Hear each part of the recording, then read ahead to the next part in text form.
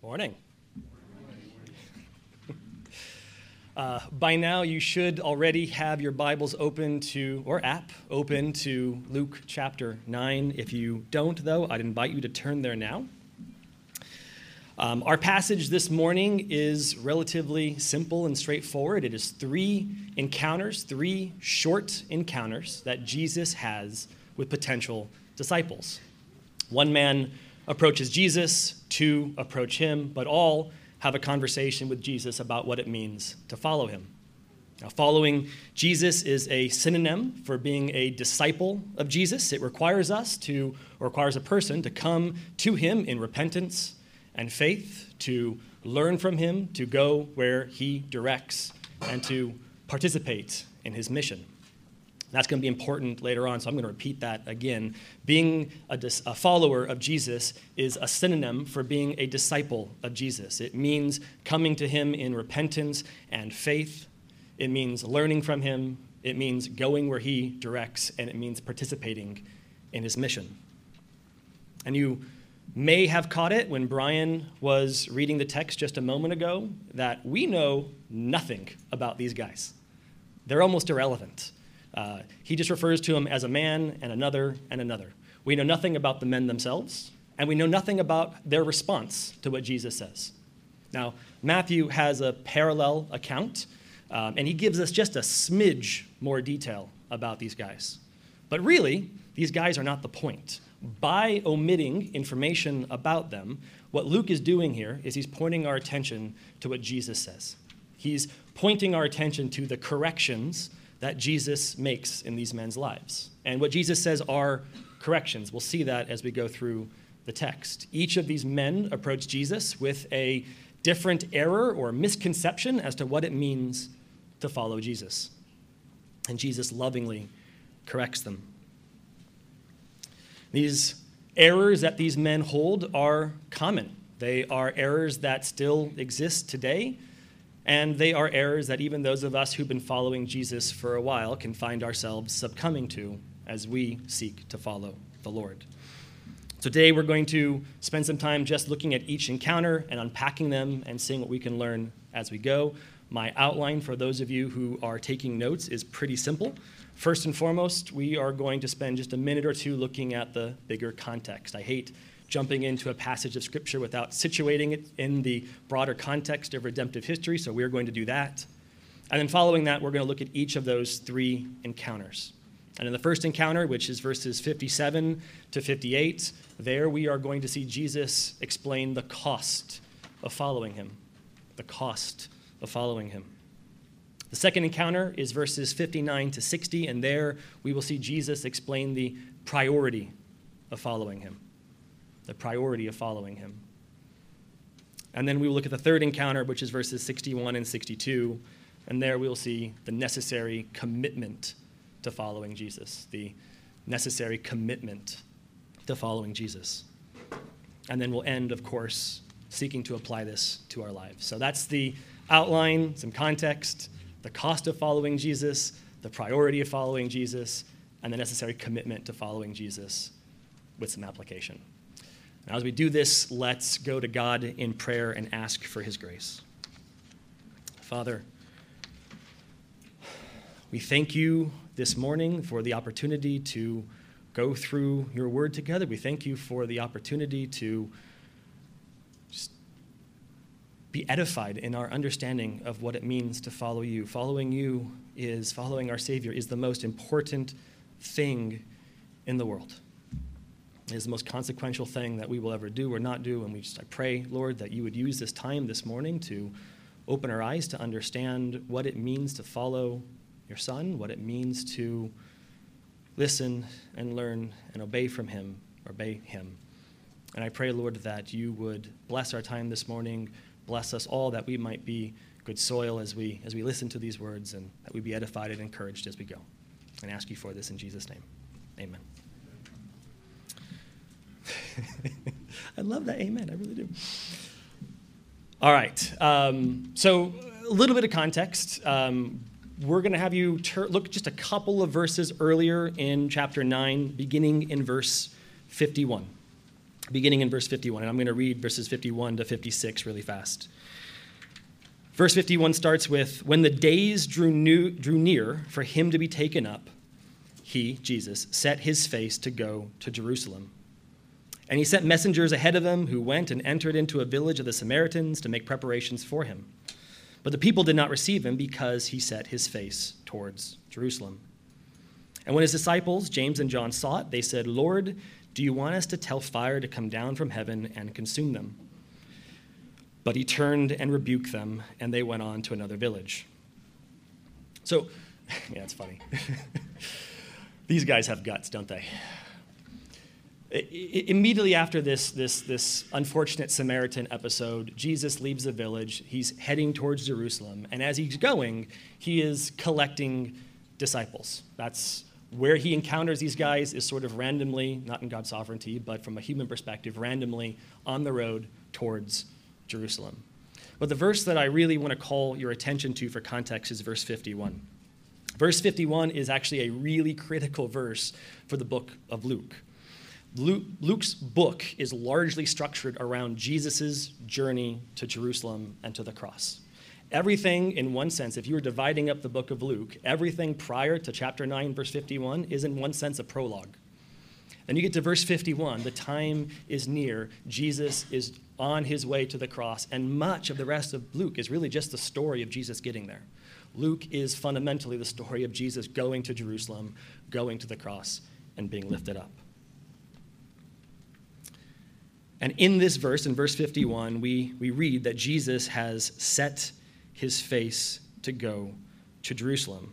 Luke tells us that Jesus knows that his time is near, and so our Lord is resolved to go where he has been directed. He is resolved to go to the cross. This is, after all, the reason he came to the earth in the first place. He took on flesh in the first place to die. It was the will of the triune God that the Son would take on flesh to serve as a substitute for all those that the Father would give him. And the culmination of that, the chief substitutionary act that he would perform, is his death on the cross for us. And so when the time came, verse 51 tells us that he was resolved. He set his heart to go and die. Now, it's also important, I think, though, for our text that we recognize that the cross is not the end of Jesus' work. It's not the end of Jesus' work. His work didn't stop there. It doesn't stop there. The cross secured a perfect and unimaginably glorious salvation for all that the Father would give him. But Jesus' mission isn't done until every one of those elect stand before the Father on the final day, conformed to the image of his Son. That's Jesus' mission. That's the grand mission that he began in his incarnation, and it is the mission that he is executing right now at the right hand of the Father. He is building up his church both in terms of numbers and in holiness. And he is carrying out that mission right now by and through the very people that he is saving. By and through the very people he is saving. And so it shouldn't be surprising that as Jesus is looking to the cross himself, as he is resolved to go and die on our behalf, that he is collecting disciples as he goes. That as he goes, he is demanding, not asking, but ordering men to give up everything and to follow him. And again, that's exactly what we see in our passage. We see Jesus resolved to go to the cross, and we see him collecting disciples as he goes. And he still is. He still is. I think it's really important, if we're going to understand the relevance of this passage for our lives, that we understand that when a person puts their faith in Jesus, when a person professes to believe in Jesus, they are also signing up to be his disciple. Following Jesus is not just something that happened 2,000 years ago. Yes, it happened more literally 2,000 years ago, but it is still something that happens today. And sometimes I fear that the way we talk about Jesus, the way we conceive of Christianity, the way we think about our salvation, that we miss this point. Sometimes we talk about our faith as if Christianity was some sort of cosmic benefit package. You know, insert the slot of faith, pull the lever and get a bunch of benefits. Believe in Jesus, and here's all the great things that you get. And don't get me wrong, please don't get me wrong. There are incalculable blessings for everyone who believes in Jesus. But Christianity isn't merely a transaction. It's not merely a transaction. Jesus demands that everyone who would come to him for salvation also follow him. Coming to Jesus, repenting, and putting your faith in Jesus is the beginning of your following him. Or put another way, every man who would come, or every person who would come to Jesus as Savior must also embrace him as Master. Every single person who would come to Jesus as Savior must also embrace him as Master. And if someone doesn't do the second bit, it most likely indicates that they probably haven't done the first bit. All true believers in Jesus are disciples of Jesus, and our Master in this passage is going to teach us three invaluable things about what it means to follow him. And the point I really want to emphasize here is, obviously, if you are here today and you have nothing to do with Jesus, you don't name his name, you don't have faith in him, you're here because you were, dragged here or something along those lines, or you're watching later with someone else, this passage is absolutely relevant to you. But for those of us who have followed Jesus for years, or shorter periods of time, or decades, this passage is just as relevant for us as well.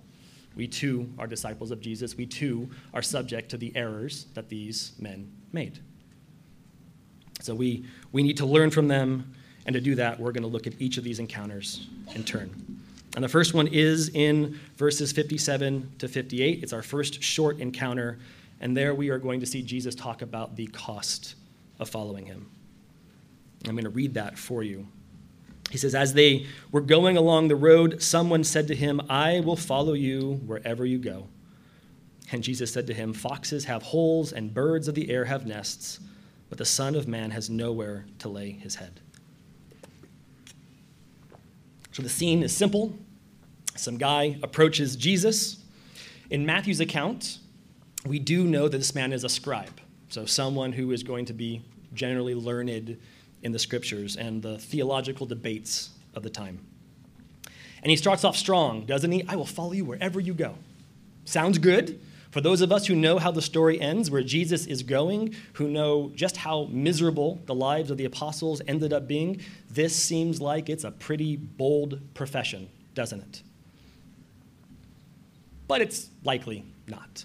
See, in Jesus' day, there was a very common misconception. The idea of what the Messiah was here to do was greatly muddled in Jesus' day. Later on in Luke chapter 19, verse 11, as Jesus is approaching Jerusalem, we read that he proceeded to tell a parable because he was near to Jerusalem, and here's the important part, because they supposed that the kingdom of God was to appear immediately. There's a misconception in Jesus' day as to what exactly the Messiah was going to do. And this explains whenever you see Jesus have a really warm welcome by people who would reject him later. As he's going into Jerusalem, people are laying palm branches on the ground and shouting out, Hosanna. They're shouting out, Hosanna. The same people who would later cry out for him to be crucified and Barabbas released to them instead. And the reason for the warm welcome and the abrupt turn later is they had a completely wrong view of what the Messiah was there to do. They viewed the Messiah as someone who was going to show up and liberate Israel from Roman rule. They were going to embark on a unification of the kingdom, an expansion of Israel. Israel would go from some tiny backwater country to the capital of the world. Israel would be unified, protected, wealthy, happy. They had a very eschatological view of what the Messiah would do. And of course, this expectation gets hopelessly dashed when Jesus is arrested and tried and crucified. But until that happened, there were many who had this view of the Messiah who came to follow Jesus under these pretenses. And this man in our story appears to be one of them. And to a certain extent, this is reasonable. If you had this man's conception of what the Messiah was here to do, you probably would do the same thing. This man is attempting to do what we probably have all joked about doing, going back in time and investing in Apple or Microsoft or something along those lines, right? This man is attempting to get in at the ground floor at something great. If Jesus is the Messiah that he thinks he is, and he is going to restore the kingdom, and it's going to be this glorious thing, you're going to want to get in the ground floor too. The best position is the guy who got in early with Jesus. This man had an earthly version of the Messiah in mind, and it seems that the earthly benefits of the Messiah is what he was aiming at. And so Jesus corrects that misunderstanding, that misconception, and he responds by basically saying, I'm homeless. I'm homeless. I've got nowhere to lay my head. And in doing so, Jesus is really doing two things. He is telling the man that the mission that Jesus is on is not the mission the man thinks it is. And second, that following Jesus is not going to result in what the man thinks it does. He's telling the guy that the mission that Jesus is on is not what he thinks it is. And second, that following Jesus is not going to result in what he hopes it will. And again, this man's error is twofold. He misunderstands Jesus' mission, and therefore, relatedly, he misunderstands what it means to follow Jesus. He thinks that he is approaching the man who's going to enter into Jerusalem as a conquering king. He thinks he's approaching the man who's going to enter into Jerusalem and to be clothed with fine apparel and seated on a throne. He thinks he's following a man who's entering Jerusalem to be served and to begin a glorious and peaceful reign over a unified and protected Israel. And he thinks that by serving this Messiah, he'll be afforded a place of glory, a place of privilege, perhaps even a place of wealth, which is probably why Jesus' answer to him is, I don't even have a place to sleep. I don't have the basic luxury that just about everyone else has. Jesus is, of course, not going to Jerusalem as a conquering king. He does not go to be clothed in fine apparel. He does not go to be served. Eventually, those things are true. He will return to Jerusalem as a conquering king, except that it will be the new Jerusalem. He will be clothed in the finest of apparel, except it will be the splendor of his holiness. And he will be served in Jerusalem, but it'll be by the redeemed and the redeemed alone, in a new heavens and a new earth. But at this moment in time, Jesus goes to Jerusalem to suffer, to serve, to die. This man just fundamentally misunderstood what Jesus was here to do. And since he missed that, he fundamentally misunderstood what it meant to follow Jesus. Following Jesus meant following him to his death. It didn't mean following a conquering lion, it meant following a sacrificial lamb. And after Jesus died and was raised, it meant going out into the world and proclaiming the resurrection of that lamb and getting kicked in the teeth daily for it. It meant suffering himself. It means taking up his own cross as he did so. Jesus had nowhere to lay his head, and so too will those who follow him have nowhere to lay theirs. That is the point that Jesus makes in his response to this man attempting to clear up these misunderstandings. In other words, Jesus is saying that there is a cost to following him. Following Jesus is not the path that you want to take if your chief concern is this life. A few verses earlier in chapter 9, starting in verse 23, in a similar conversation, Jesus says, "If anyone would come after me, let him deny himself and take up his cross daily and follow me. For whoever would save his life will lose it, but whoever loses his life for my sake will save it. For what does it profit a man if he gains the whole world and loses or forfeits himself?" Now, I hope I don't have to say it, but take up your cross isn't exactly a happy phrase. Whoever loses his life for my sake definitely isn't health and wealth and prosperity and the other things that are falsely taught today. Following Jesus involves cost. He made it clear in verses 23 and following. He makes it clear here. Now, don't get me wrong, following Jesus is the greatest thing in the world. In Matthew chapter 13, verse 44, he compares it to a treasure. The kingdom of heaven, he says, is like a treasure hidden in a field, which a man found and covered up. Then in his joy, he goes and sells all that he has and buys that field. Following Jesus is absolutely worth every sacrifice, every ounce of suffering, every loss. But following Jesus will require sacrifice. It will require suffering, and it will require loss. In Philippians 3:8, Paul affirms both truths, that following Jesus will require suffering, requires cost, and that cost is infinitely worth it. It says, "Indeed, I count everything as loss because of the surpassing worth of knowing Christ Jesus, my Lord. For his sake, I have suffered the loss of all things, and I count them as rubbish in order that I may gain Christ." It's not an understatement to say that following Jesus requires you to give up everything. Everything. And Jesus wanted the scribe to know it, and he wants us to know it as well. Now that may seem counterintuitive, right? I mean, if you're wanting to get disciples, why talk about cost at all? Why not let this guy go on his merry way with the wrong conception of what it means to follow Jesus? Why not make Jesus seem just extra fun or relatable or whatever else? Surely he'd get more disciples that way, right? And that is, after all, the strategy that most American churches make in their evangelism, convincing people that Jesus is how you live your best life now. And you get good numbers that way, but you get a bunch of deceived, confused people. Now, Jesus doesn't let this guy have his delusions. He doesn't want him to join with his misunderstandings intact. If he did, Jesus would gain someone following him around, but he would not gain someone following him. He would gain a disciple in name only.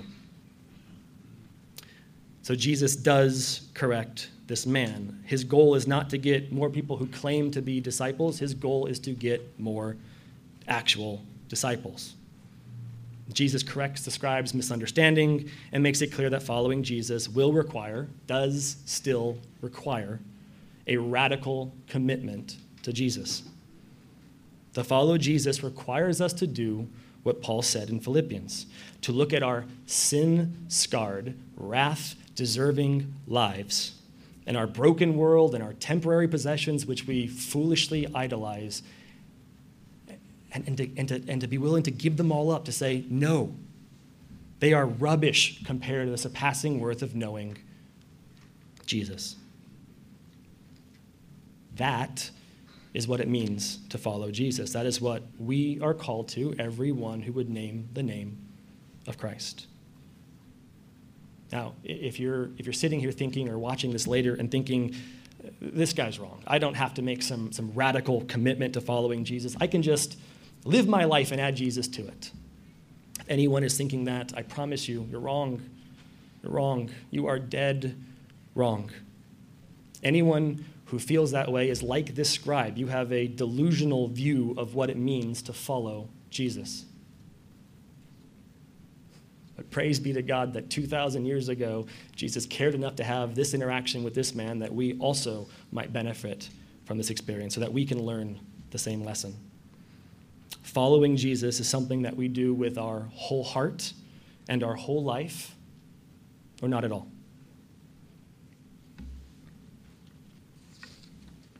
And that is what the Lord would have us learn from this first encounter.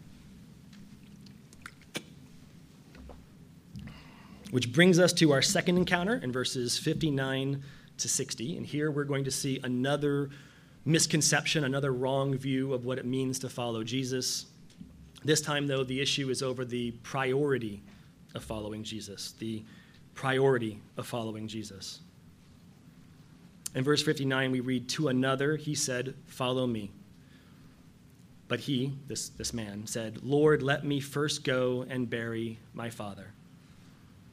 And Jesus said to him, 'Leave the dead to bury their own dead, but as for you, go and proclaim the kingdom of God.'"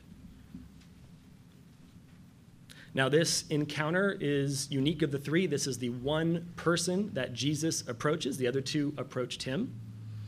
And this may also be the happiest of the three encounters. In Matthew's account, he actually refers to this man as a disciple, which I think is a pretty strong hint that this guy probably responded favorably.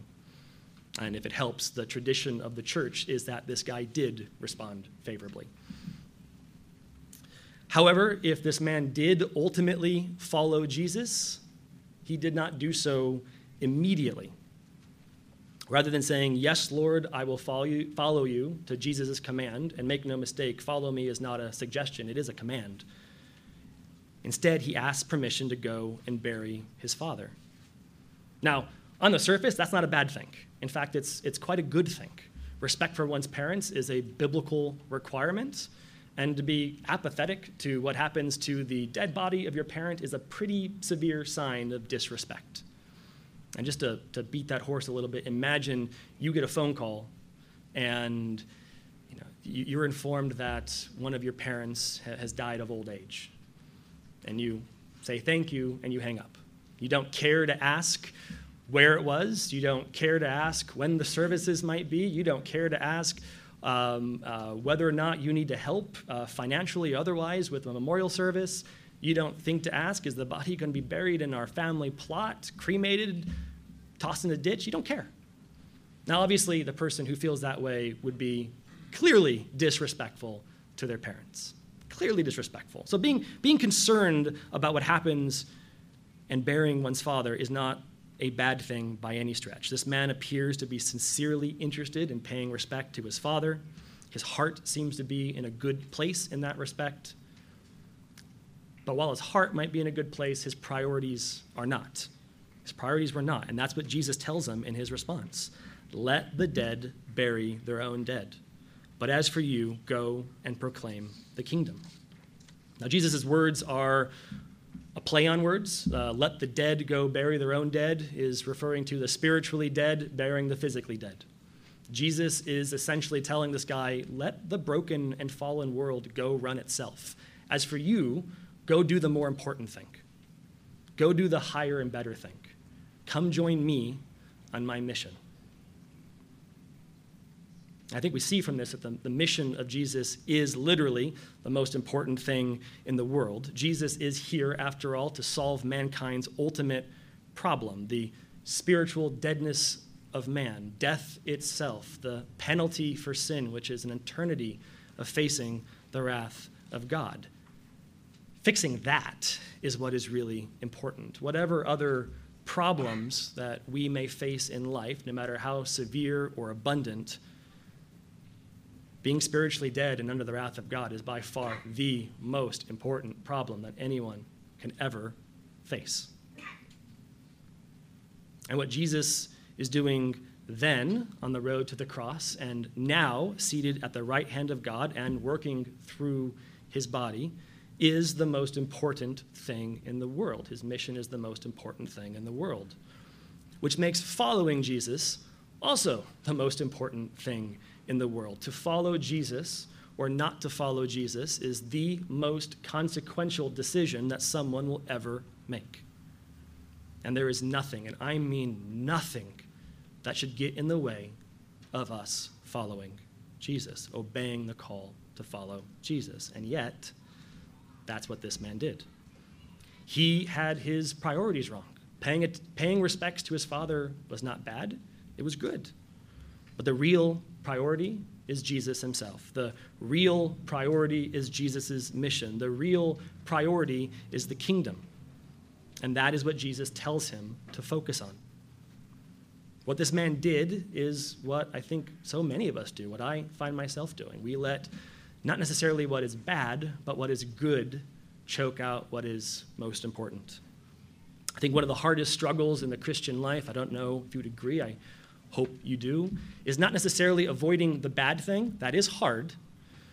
But harder still is not letting good things have disproportionate places in our hearts, in our affections, and in our time. Good things can be a snare to us. A simple and perhaps silly example is family. Family is good. Today is Father's Day. I would heartily say every man here who has a family, you should be taking care of them. Absolutely, full stop. We should not neglect our families. But if I were to stand up here and say, you know what, the Kennys have made a decision. I am going to fulfill my obligation to take care of my family, and we're going to stop attending church on Sundays. Instead, we're going to go to brunch every Sunday morning, and I'm just going to be present with my family. I'm just going to focus on them and make sure their needs are met and understanding how they're doing, and we're going to be a family together. I've let a good thing in that moment become a very, very bad thing for me. I let a good thing become an idol, become a snare. The priority of our lives, Jesus says here, must be following Jesus.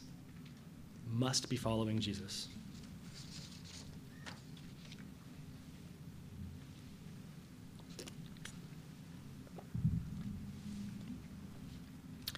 Which brings us to our third encounter.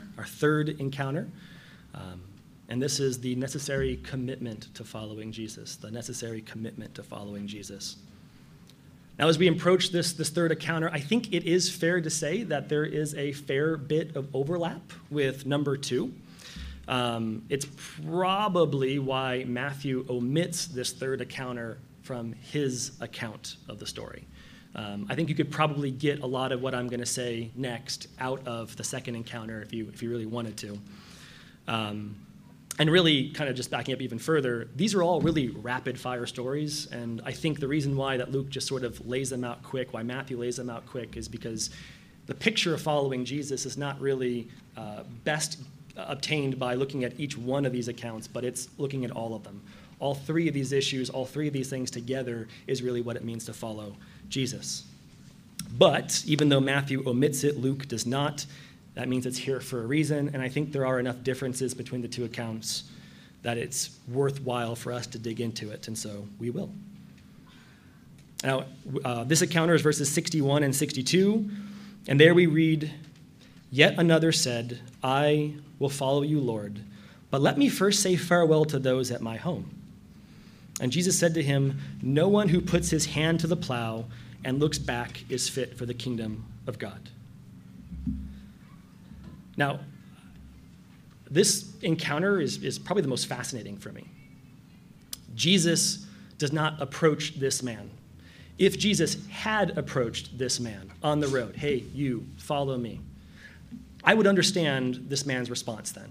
"Sure, Lord, I will follow you, but first let me go say goodbye to my family." But Jesus doesn't approach him first. He comes up to Jesus. "Jesus, I will follow you, but first let me go say goodbye to my family." That order doesn't really make a whole lot of sense. And so I think what's happening here is this man didn't want to go to his family. He held his family in high regard, in dear esteem. He didn't want to go to his family and say goodbye unless he knew that Jesus would accept him. I think he had some desire to follow Jesus for whatever reason, whatever motive, but he loved his family and didn't want to give them up unless he had to. I think that's what makes this encounter make sense. And I think this is confirmed by Jesus' response. Jesus' response indicates that "let me go say goodbye to my family" is not a mere notification to his parents. This is not a "sorry, Mom, not home for dinner tonight." This is something deeper, something more significant. Jesus' response warns him against having a divided commitment. Jesus tells him to focus on being his disciple and not, quote, "look back." I take it to mean then this man had a certain reluctance in his heart. He wanted to follow Jesus, but he didn't want to leave his life and his family. For him, following Jesus would leave him conflicted. For him, following Jesus is not where his entire heart was at. And I suspect that if he did follow Jesus in that moment, he probably would have done so with some degree of regret. And brothers and sisters, following Jesus requires all that we are. It requires us to do so wholeheartedly. There is nothing that we should put in front of following Jesus, but more than that, there cannot be anything that we even put in the same zip code of importance. And for this man, his family was what he was conflicted about. He was conflicted about his family. Now, Jesus addresses this sort of in Luke 14:26. Luke 14:26, in that passage, we see a similar situation. We see Jesus being followed by crowds, likely with wrong motives. And so he turns around and he says to them, if anyone comes to me and does not hate his own father and mother and wife and children and brothers and sisters, yes, and even his own life, he cannot be my disciple. Now, Jesus is not intending to say that we actually should hate our families. This is not license to not love. What he's saying here, though, in a very provocative way, is that being a disciple of Jesus, being a follower of Jesus, requires an absolute commitment, an absolute devotion. Nothing, not even your own life, can get in the way. We need to be so dedicated to Jesus, he is saying, that even our closest relationships, even the concern we have for our own life, looks like hate by comparison. Here's an analogy. Over the years, I have been subjected to all sorts of new orientations and training meetings and those sorts of things in my work life. And there's always an icebreaker, some sort of get-to-know-you thing, and some of you may have experienced this. And one of them, and I hate all of these, by the way, but one of them is tell me 5 things about yourself. And the idea in this game is that you would list 5 defining characteristics about your life, such that if you list these 5 things out, I understand the core of who you are. And you're supposed to list them in priority order. So someone may stand up and say, I'm a mom first, I'm a wife second, I'm a dedicated cyclist third, I'm a scrapbooker fourth. Somebody else may say I'm a husband first, I'm a father second, I'm a college football fan third, whatever. Like you list these 5 things out and they describe who you are. And I think if this man on the road, this third encounter man, were to play that game, I think based on what Jesus says to him, he would probably say, I'm a follower of Jesus first, and then I'm a family man, and whatever that looks like afterwards. And I think what Jesus is telling him is that's not the biblical answer. That is not the correct answer. The correct answer is you are a follower of me, and then there are 1,000 blank spaces. There are 1,000 blank spaces of nothing. And then, and only then, are you a father or a husband or whatever else holds dear to you. You are my follower first, 1,000 blank spaces, and then your other things. And if anyone here thinks that you can be, a Christian first, but something else can be in a close second, I think the only biblical response to that is repent. Whatever it is, it's an idol to you. There is nothing that should be in the same zip code of importance to us as following Jesus. In fact, I submit to you that the right way to live our life is to have everything matter in relationship to Jesus. My work ethic at work, whether I hate my job or love my job, I work just as hard. Why? Because I don't work for myself. I don't work for the paycheck. I don't work for the joy of doing the job. I work for Jesus. My commitment to my family. I love my wife and kids, but my commitment to them is fundamentally because of Jesus. My love for them flows in and through Jesus. Tomorrow, my wife could wake up and decide to change her hair color, change her style, change what show she likes listening to, change what she thinks is funny. She could be a radically different person, and my commitment to her shouldn't change one iota. Why? Because my commitment to her is because and in and through Jesus. That is what Jesus says is the guiding ethic of our lives. And brothers and sisters, in case you think I'm making too much of this, please don't miss the language that Jesus uses here. He says that no one who puts his hand to the plow and looks back is fit for the kingdom of God. Being unfit for the kingdom of God is a bad thing. It's a real bad thing. What we're talking about here is life and death. Lot's wife in Genesis, as they were leaving Sodom, she looked back and died because of it. In the Exodus story, Israel was constantly looking back to their time in Egypt, and not a single one of them entered the Promised Land. I've said several times this morning in several different ways that following Jesus isn't a joke. It isn't something lighthearted. It isn't on par with choosing a career or where to buy a house. It isn't simply a commitment we make. It is the commitment that we make in our lives. And what this third encounter teaches is that Jesus clearly expects this sort of commitment from his followers.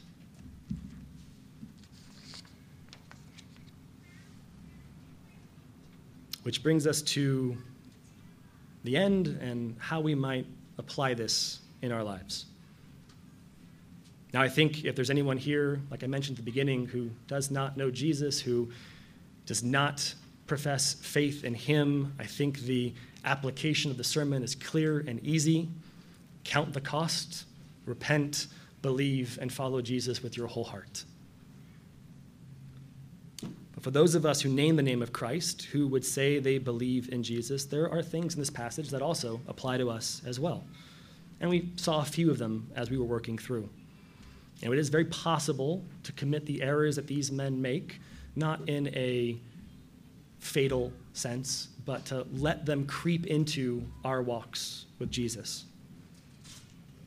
I think it's critical every believer who comes across this passage, who's here today, who's listening to this sermon, understands that no one's immune from these sorts of errors. No one's immune from this sort of stuff coming into our walk with Jesus. I think that's at least partly why these encounters were recorded for us.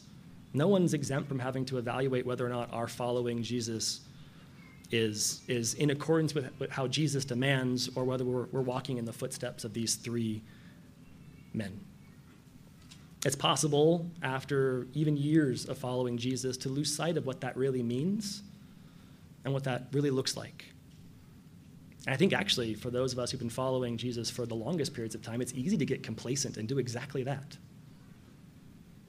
It's easy for us to forget that there is a cost to following Jesus and to balk at having to pay it. It's easy for us to become frustrated or upset or confused when following Jesus leads to consequences we'd rather avoid, whether that's family who wants nothing to do with us, or consequences at work, missed opportunities, neighbors avoiding us, whatever else. And it's easy to shy away from faithfulness to Christ to avoid those sorts of things from happening in the first place. Going back to the second counter, it's easy to let good things creep into our lives and choke out the priority of our relationship with Jesus. It's easy to let good things take on an improper and undue place of priority in our lives, such that our passion, devotion, and our clarity in following Jesus is obscured. And in the same way, it's easy for us to find ourselves with divided hearts. And it would be good today, I hope, to ask yourselves if that's what we're doing, to spend some time reflecting on it, asking ourselves things like, has our passion for Jesus cooled? Everyone and their new believer is generally pretty much on fire for Jesus. Where are we now? Where are you at now? How's your devotional life looking? And to be clear, I'm not asking you, are you reading the Bible and are you reading it daily? You should. I'm taking that for granted. I'm asking you, why are you doing it? Why are you doing it? Are you doing it because you like the exercise, you like reading, you like the theology you gain from it? Are you reading it because you should and it's a checkbox for you? Or are you doing it because you want to sit at the feet of your master and learn? And it's not the only right motivation for doing so, but I hope you get the point. How about our prayer life? Again, not asking how often you're praying. Paul says to pray always. We should do that. I'm asking, what do you pray for? If you weighed out your prayers, how much of this is material things? How much of this is deliverance from bad situations or problems? How often do we pray for sanctification, for growth in holiness? How passionately do we pray for opportunities to serve, to participate in the mission of our Master? Speaking of, how often do we focus on that mission at all? Are we on fire for what Jesus is doing in the world? Do we see our salvation as something that is part of a bigger, glorious work that's happening right now? Do we see what God is doing as something that we're called to invest our time and money and tears to participate in? Or is our primary focus just our own personal lives? Now, I want to end on that particular point and really drive this home, because there is something I skipped over in these encounters. Going back to the second encounter, when Jesus approached that man, he said, "Follow me." Of course, as we said, the man said, "Let me go and bury my father." And Jesus' words were, "Let the dead bury the dead, but as for you, follow me." Except those weren't his words. He didn't say that. He said, "But as for you, go and proclaim the kingdom of God." Notice the link between following Jesus then and the work of Jesus, proclaiming the kingdom. In the third encounter, we see a little more subtle but similar link. Jesus' response back to the guy there was, "No one who puts his hand to the plow and looks back is fit for the kingdom." Put his hand to the plow doesn't sound like following language. That sounds like working language. That sounds like something you're doing. That sounds like participating in what Jesus is doing. Jesus twice links following him with working for him. And I think that's because following Jesus is very much tied to the mission of Jesus. Jesus is always on mission, and any follower of his ought to be too. I think it's fair to ask, are we? Are we? How big a priority is the spread of the gospel and the building up of Christ's body in our lives? Now, maybe a good way of figuring that out is to ask ourselves, if we were honest with ourselves, do we put in as much to this body as we get out? Are we more of a consumer of what the church provides, or are we more of a contributor? Where's that balance fall in our lives? Are you more likely the person to complain that something is wrong, or the person to raise your hand and volunteer to fix it? Again, where's that balance in your life? And who knows? Maybe it isn't passion for the mission that you struggle with. Maybe it's something else. Which of these men's errors most resonate with you? And wherever that is, I would encourage you to spend some time today reflecting. And for those of you married, I'd encourage you to spend some time asking your spouse. They know you a lot better than you dare know yourself, I think, sometimes. Now, a lot of this sermon was hard. I get that. I totally get that. And I want to just end, brothers and sisters, with reminding us all that we follow a kind, gracious, forgiving, compassionate, and gloriously loving master. If there's any areas in our lives where we have gone astray, any area of our following Jesus where we have gone astray, big or small, we will be welcomed back with open arms. Any failures on our part are not deal breakers. Jesus doesn't kick us off the disciple train. Instead, he lovingly uses verses like these to guide us back behind him. There's a song, and I cannot remember for the life of me who sang it or what the title is, but there's a line that's always stuck out, and it's, "My hope and my solace from this springs, that he who lives to be my king once died to be my savior." We've got both in one. We serve a master who has high expectations because these are the right expectations. But that same master died, took our sins upon himself, and he offers free grace to us as we follow him. And so with that, let's go to our God. Let's ask him for our help, and let's end our time this morning.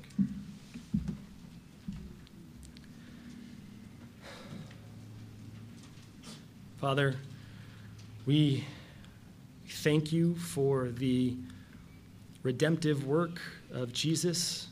We thank you for his substitutionary death on the cross. We thank you that we who believe in your Son stand justified. We stand righteous before you on the account of his vicarious death and his perfect life credited to us. And as we approach texts like this that are hard, that are clearly telling us that the bar for how we should live our lives is clear, may we not take from this anything legalistic. May we not take from this any sense of obligation that our salvation or position with you depends on our performance here. But Father, may we also not therefore neglect the call on our lives that you make. May we be a people who are wholeheartedly following your Son, even as we are wholeheartedly trusting him when we fail. And Lord, just be glorified in our lives. If there is any place where any of us, myself chief of all, need to take a hard look at our lives, need to repent, I pray that you would grant us grace to do exactly that. That you would be magnified and lifted up and glorified in our zealous pursuit of Jesus. I ask you for these things, Father, in his name. Amen.